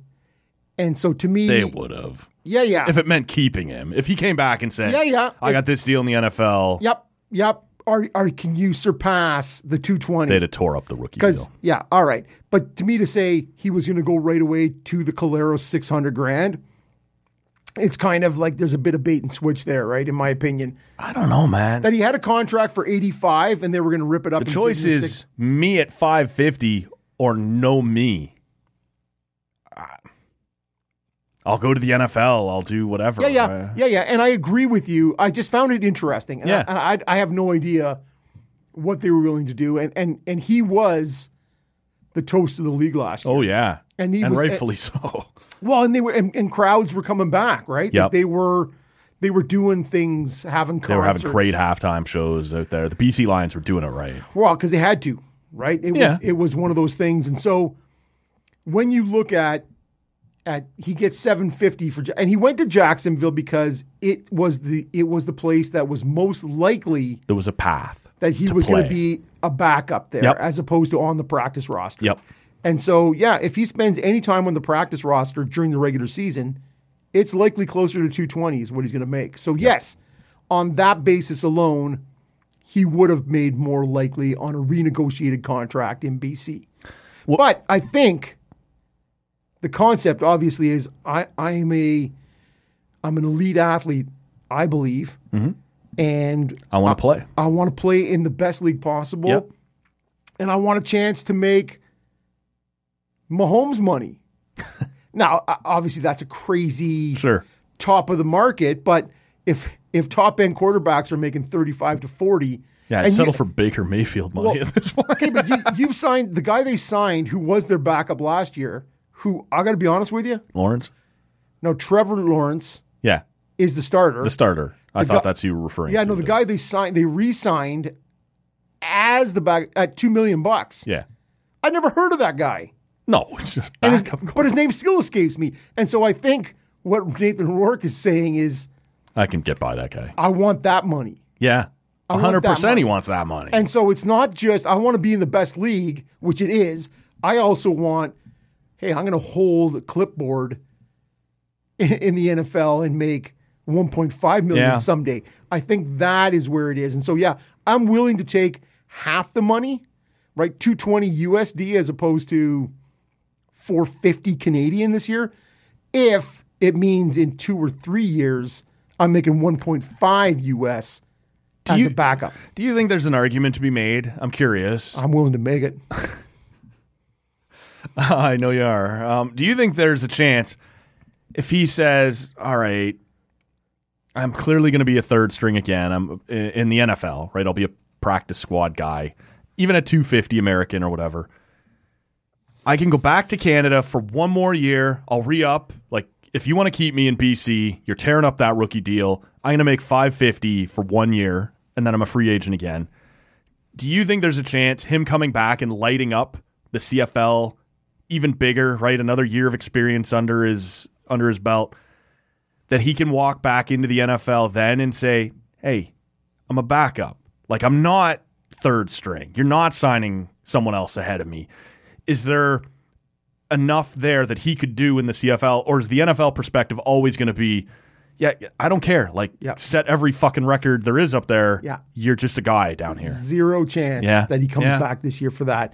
I think he knows in his heart of hearts, as a guy who's 23, 24, 25, whatever, in his mid-20s, who's going to go, It's time. I'm going to do a 3-year push. And if I can't in 3 years stop, get past making $250,000 on a practice roster, I know that $500,000 I can come home at is 28. still waiting for me somewhere in a Canadian quarterback starved league. Yeah. That $500,000 is going to be waiting for me tomorrow. Right. So I think now is a time where I try and. So there was nothing he could do this year, in your opinion, to elevate his stock in the NFL. Well, I think to be done in the CFL. I think no. I think you look at guys like, you look at Flutie late in his career. You look at Jeff Garcia. You look at any of these guys, Warren Moon, guys who have staked their claim here, went back. They were well established, and all those guys started, right? Garcia for the 49ers and Flutie for the Bills, and Warren Moon went down for the Tennessee Titans. Can't remember them. That's my recollection. I know that. What's 80s and into the so yes, I get how Matt may miss that. But yeah, those guys were in their 30s. Yeah. Right? So Nathan Rourke is a guy who's sort of trying to do it the opposite way. I want to get to a spot where I can make money now. And if I can't, I'll come back. American. And I will make my $500,000 in Canada. And if I have to come back later, if that's an option, but I want to do it now. I want to see if I can load up my plate right now. Do you care what he does in Jacksonville? Like, is this a story you'll follow at all? Because there's no other reason in the world to care about the Jacksonville Jaguars for me this year. I'd like to see it work, man. I think it's a blow to the CFL, but the blow's been struck, right? Either way, it's done. I hope he does well. I hope he does well. Just in that Canadian thing, right, where you want to see our guys show they can do it. And True story, man. He's not going to start, but could he make it as a backup? I hope so. I hope so, yeah. Okay, so what's your thoughts on that beer? Pretty much as it was right up front. Yes. Yeah, it was. I'm not loving it. I don't mind it. I wouldn't say that. Like I'm. Nah, you know what? Maybe I would. I'm not loving it, but I'm not hating it. Right? It's kind of middle of the road. It's dry right up front. When you tell me a brown ale, you want a brown ale? I kind of want a brown ale. Yeah, and so they're trying some stuff here. You know me. I like that. But and that's why I brought it. Yeah. I thought, well, we'll check it out. Yeah. I had a West Coast IPA from them. Came in at about 6.5 on Friday night, I think. Okay. Much darker. It was really a brown in complexion. I didn't love it off the hop. I loved it at the end. Right. I'm not sure, right? But they also had a Dropkick Stout. Not bad. Really not bad. So Dropkick Stout. Yeah, it was brought out for St. Patrick's Day. Yeah. I was all in on the Dropkick Murphys there on St. Paddy's Day. So there you go. If you're interested and you're out there and you're local. If you're out there. Yeah. Anybody? Hello. Look, we've been covering this story for a bit now. And we've been weekly, it seems, doing it from the same angle over and over. So we could talk about the Chicago Blackhawks canceling their Pride Night to protect those dainty Russian athletes from that new propaganda law, while the next night, Sergei Bobrovsky, who has played for them at the Olympics, the World Championships, and the World Cup, had no problem wearing a Pride uniform. We could talk about that.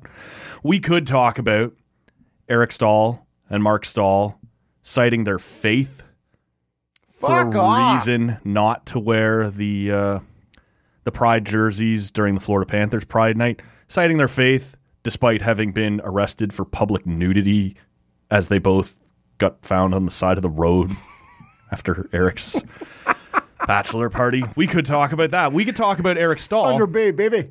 We could. Don't show up naked in Thunder Bay, man. It's cold. I assume it was a summer. Yeah, for sure, man. Mosquitoes as big as your thumb. We could talk about Eric Stahl after the Florida Panthers Pride game saying, I've never worn one. I would never wear a Pride jersey. While footage of him wearing it for the Montreal Canadiens in 2021 circulates around. It's the Habs. Someone probably took a picture, you fucking idiot. We could talk about any of those things. Instead, let's talk about the Seattle Thunderbirds last week, who have the only openly gay player in junior hockey, a guy we've talked about before on here, Luke Prokop, drafted by the Nashville Predators. And their organization, like many junior hockey teams, I don't want to dump on the Thunderbirds, had chosen not to have a Pride Night. A, it's a lot of kids. Do you want to draw attention to this subject? And B, you just don't have the resources, right? It costs money to make jerseys like this. It costs, it takes over a year to get these things organized. But the fans of the Seattle Thunderbirds decided we have the only openly gay player, the only guy who's decided, I'm going to come out, I'm going to do this. We have to do something. We have to acknowledge this. So the fans of the Seattle Thunderbirds, and there were a few specifically, obviously, who stepped up and put it out front and said, we're going to put this together. And they went to the organization and said, we're going to do this. And the Thunderbirds said, whatever you need. This isn't our thing. We're not going to take credit. But anything we can give you, right? They sent over a rainbow version of their logo, said sell it for whatever you can, print it for whatever you need. And on the night of the actual game, players themselves, who again, this wasn't an organizational decision, had gone out of their way to make sure they had Pride tape for the warm-up. And every single one of them used it. And a big handful of them used it throughout the entire game, which a lot of players don't. They're comfortable in game with what they're comfortable with. Right. This is a story where every one of those teenagers stepped up and did something that grown men have shown over the last couple of weeks or months that they won't do. And I think it was great. The Thunderbirds sent their logo or their mascot out waving the rainbow flag during the game. They did adjust their in-game graphics on the scoreboard to have signage and rainbow this and that, right, behind their graphics. But this was fan-driven, and every one of Luke Prokop's teammates jumped in, man. I think we've talked a ton about the fuckers who can't get their heads around this and do this right. And yet here's a group of teenagers that went, yeah, I can do it. Yeah. And see, nobody is asking, and we've talked about it ad nauseum, I understand. Nobody is asking Eric Stahl to embrace anything else other than to say, hey, come on in. This is a place that you're welcome at. Yep. That's what it represents. And when you stand out and say, my faith says no, it says no what? No, you're not welcome here? It says, no, I didn't do it 2 years ago. Oh, look, there I am wearing it. You fucking asshole. So I don't have any time for that. No. And if that makes me a lefty granola cruncher, whatever. Well, that's why I thought the Thunderbirds might be a better. Yeah. And so here's somebody doing it right. And so to me, I was not aware of this story at all. And so these are the stories where that warm the heart, right? That you say, yeah, okay, not everybody's a fucking douche.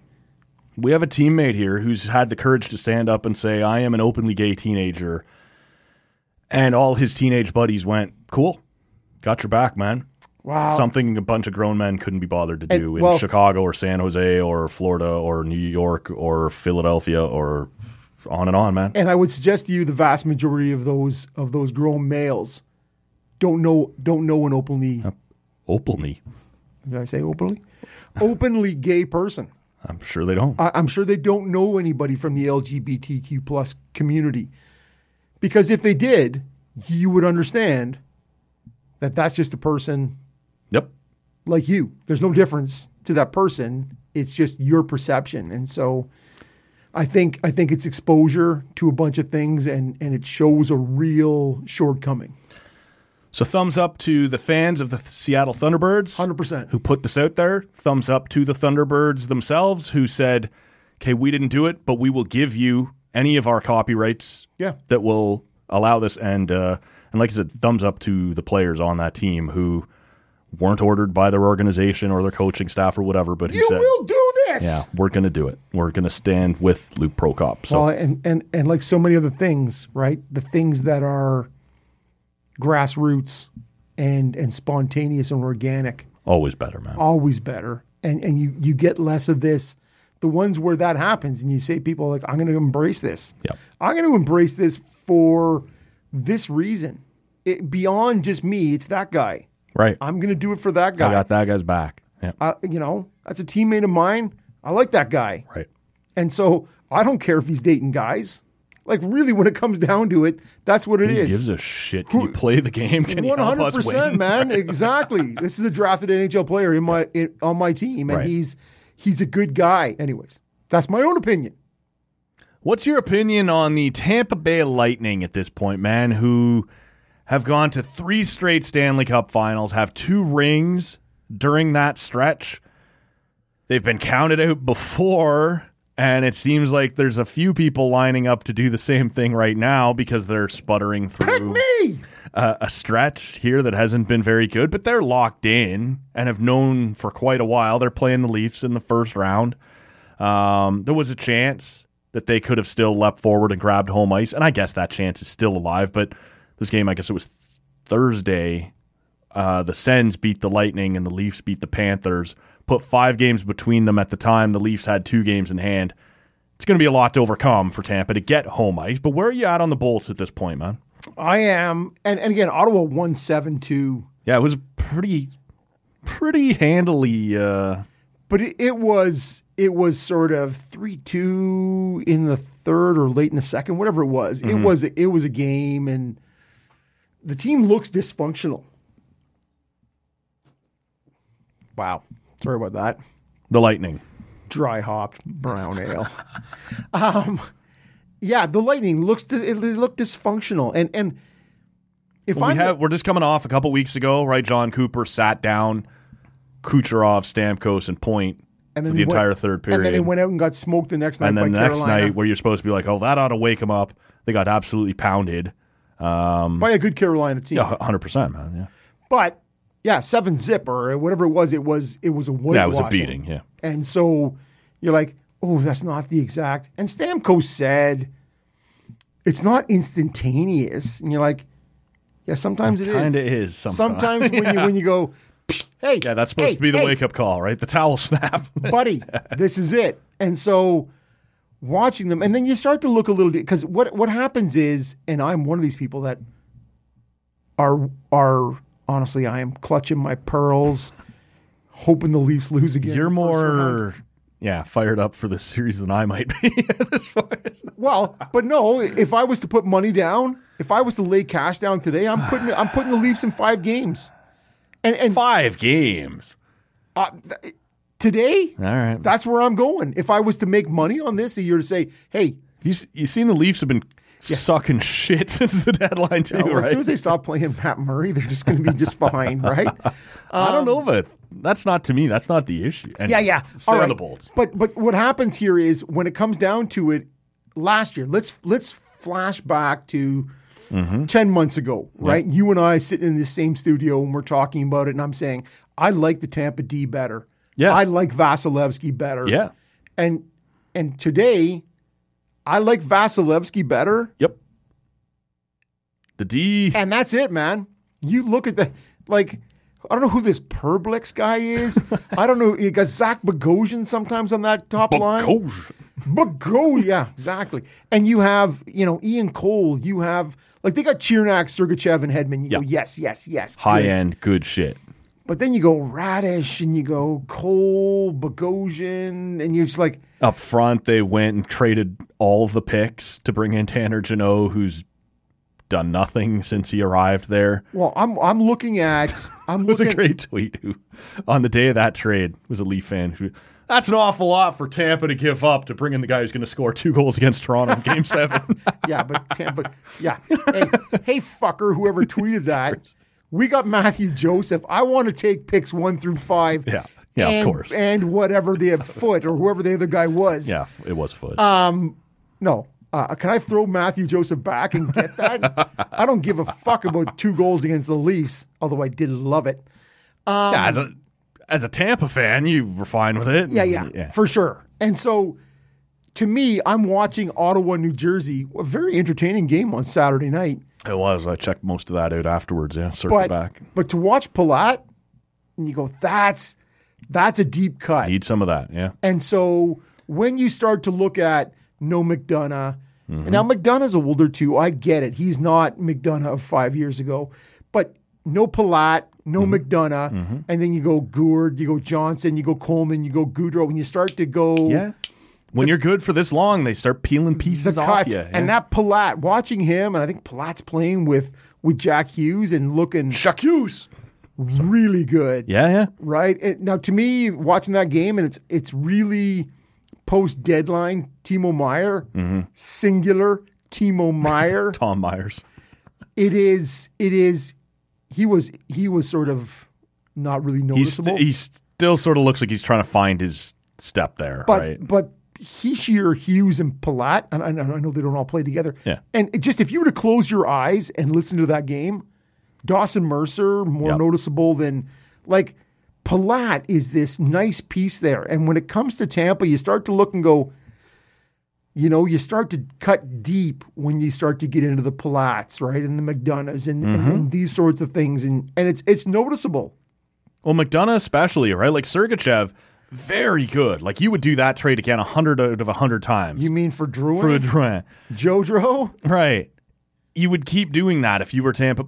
Is he quite ready for, the eyeball taste says no. Yeah. I don't know. It's... Well, you can't afford it because you're petrified. You can't afford to say you know or don't know. No, I don't. And that's right. But you look at that team and you look at everything that they've been through and you just go, there's been 4 or 5 times everybody's like, fuck the Lightning, it's falling apart. And then they just show up and be like, actually, here's another trip to the Final Four. Or Yep. I don't know. I'm with you. The Tampa goaltending is far superior to Toronto's. I think Tampa's high-end D, in fact, I know Tampa's high-end is better than Toronto's. Hedman is he's a top. Even he's not defenseman. having a great year. Right. But you assume in the playoffs. He's out there slew-footing people and whatnot. Yeah, Douchebag. right after they've had a root canal. Yeah, exactly. Times are tough. Yeah. But I think Toronto's defensive depth is better. It's having a hard time clicking right now. I think the depth is better. And then, what does it look like? It's going to, as we've said 1,000 times here, Toronto's top 4 up front has to get it done. Can they be better than Point, Stamkos, Kucherov? If I look at right now as an outsider, and you go Tavares, Nylander, Marner, Matthews, just that, and you go Point, Kucherov, Stamkos, Killorn? Hagel on the top line, but I like Toronto's top 4. Yeah, but I liked them better last year. See, but I liked them in a regular season. Yeah. But all I'm saying is as it comes down to, Kucherov has 100 points. You can't look past that. No, right. It's a pretty big deal. And you go, well, Stamkos down to 32 goals, Matthews down to 36. Like there's it's one of those things where I don't know, and I do hear all that. Well, they got Vasilevsky and they have this winning pedigree, and you go, Jack Campbell hung tight last year with Vasilevsky, right? He's and so to me, I do like this year. I like the Leafs' defensive depth more than Tampa's. Over the last 10 to 15 games, right, since the deadline, the analytics would say Tampa's record stinks. 7-13, I think, in the last 20 games. But they're playing better than their record suggests.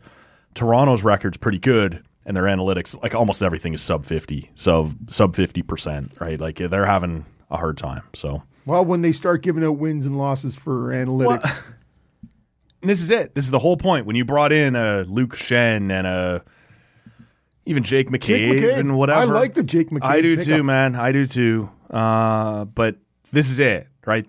Those are supposed to be playoff acquisitions. I think Luke Shen won a Stanley Cup with Tampa Bay twice. Oh yeah, that's played 19 of 41 games. So a real linchpin for them. Yeah, okay, but it is one of those things. And Luke Shen is not. I like Luke Shen. Luke Shen is not going to be a top 4 guy in Toronto. Well, it looks like they might have to play him with Riley because.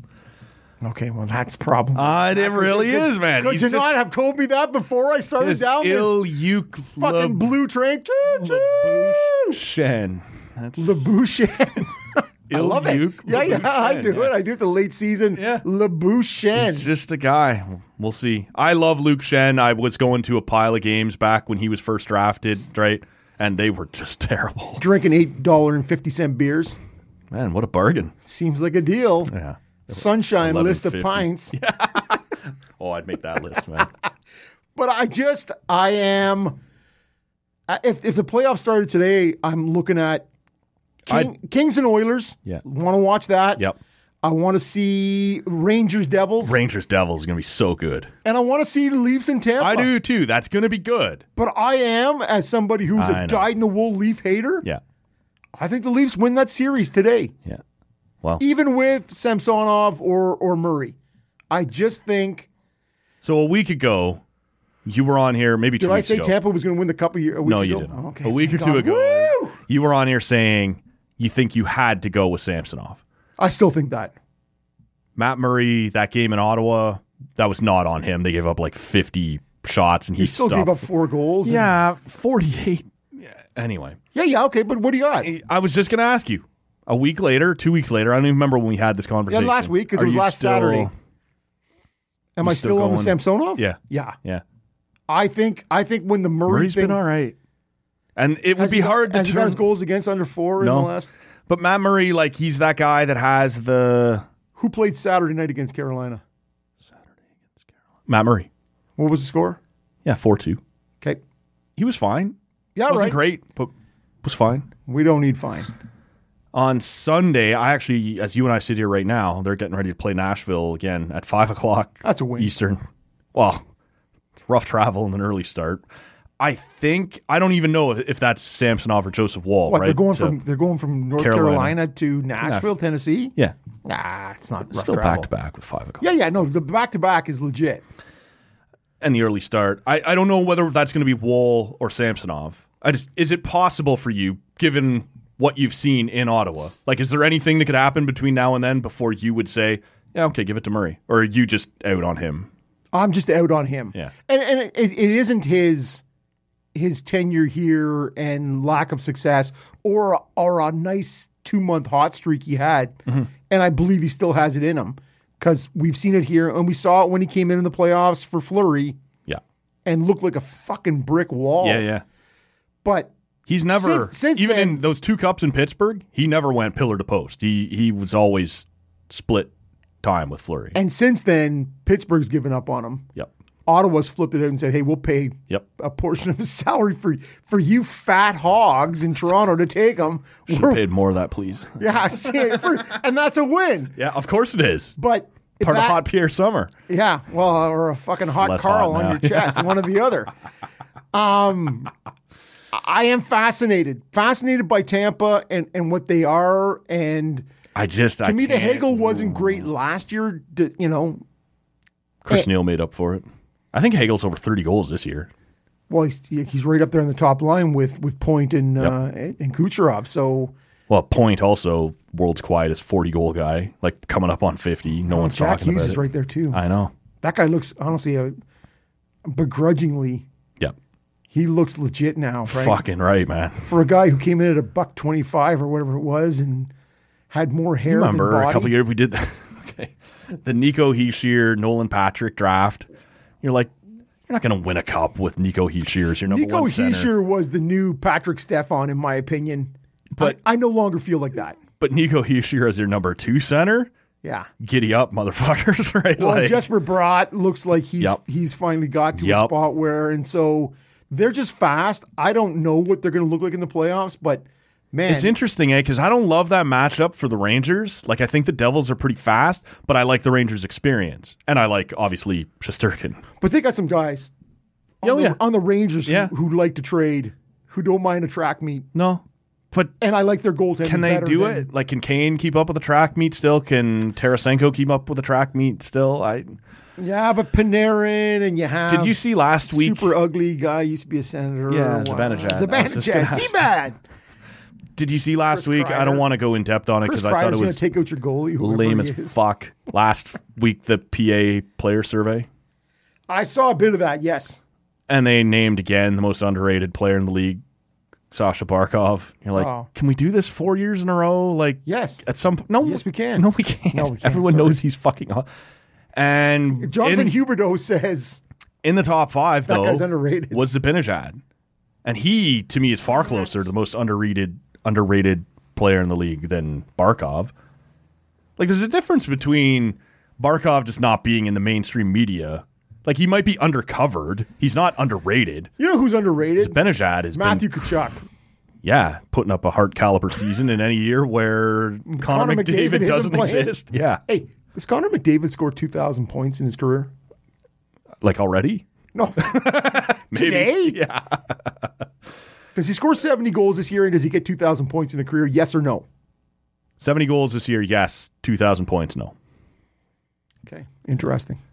I think at some point, no matter how good of a skater you are, at some point it falls off a bit, right? When he gets into his... Looks like I know, he's fucking ridiculous. It's so funny, right? All it took... We've talked so many times about different guys over the years who were like, I don't know, what was it? 2010, 2011, 2012, when everyone was like, well, Crosby just can't score. He's like, well, then go fuck yourself. I'll go win a Rocket next year, put up 50 or whatever it was. That's all it took last year for Connor McDavid. Austin Matthews wins a Hart Trophy, and I think legitimately was in the conversation, not for best player in the world, but who had the best season last year. That was fine. And McDavid kind of went home and, all right, well, fuck you. Fuck that I'll guy. just come back. I'll score 70 next year. Is that what and I fuck need to him. do? Right. What, I'm not good enough now? I win the scoring race, but I still don't get... Right. Oh, I guess you're tired of... You're Imagine tired of just my being, 2 points a game. Just being that good. That's just like, oh, okay, I'll just do that next year and then blow everybody away. And pre-Matt's existence, Gretzky loses the scoring race because he scored 1 goal less than Marcel Dion. Yeah. He's like, all right, 49 to his 50. All right. I guess I'll just score 70 next How's this 92 treat you? Bam! So, yeah, great ones have that ability. to just completely separate themselves. Oh, I'm a bad guy. I'm no good at face-offs. Oh, let me fix That was this. another Crosby thing early on in his career, and he just came back the next year and put up like a 58%. I'm a Giant. Yeah. Oh, you're an expert. Yes, I am. Let's wind this one down, man. Sad to see it come to an end. But don't be sad it's over. Be glad it happened. It's WrestleMania week. Lever Sage in here this week for the first time. Woo! That's going to be a lot of fun. Blue Jays opening day on Thursday. That's going to be a blast. Dan You want Schulman. to be the man? You got to beat the man. Woo! Attaboy, man. Laid it down. Yep. Love it. And Dan Schulman next week. I love to Dan. catch up with Dan, man. That's good guy. Glad he gives us the time of day. Not sure why he does. For sure, we're glad. We'll take it.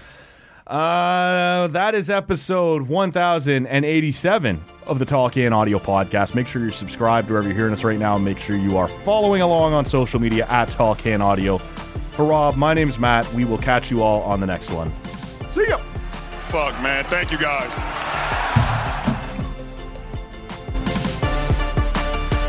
The hell is that? Number one bullshit. Oh, number one bullshit. Why are you so pissy?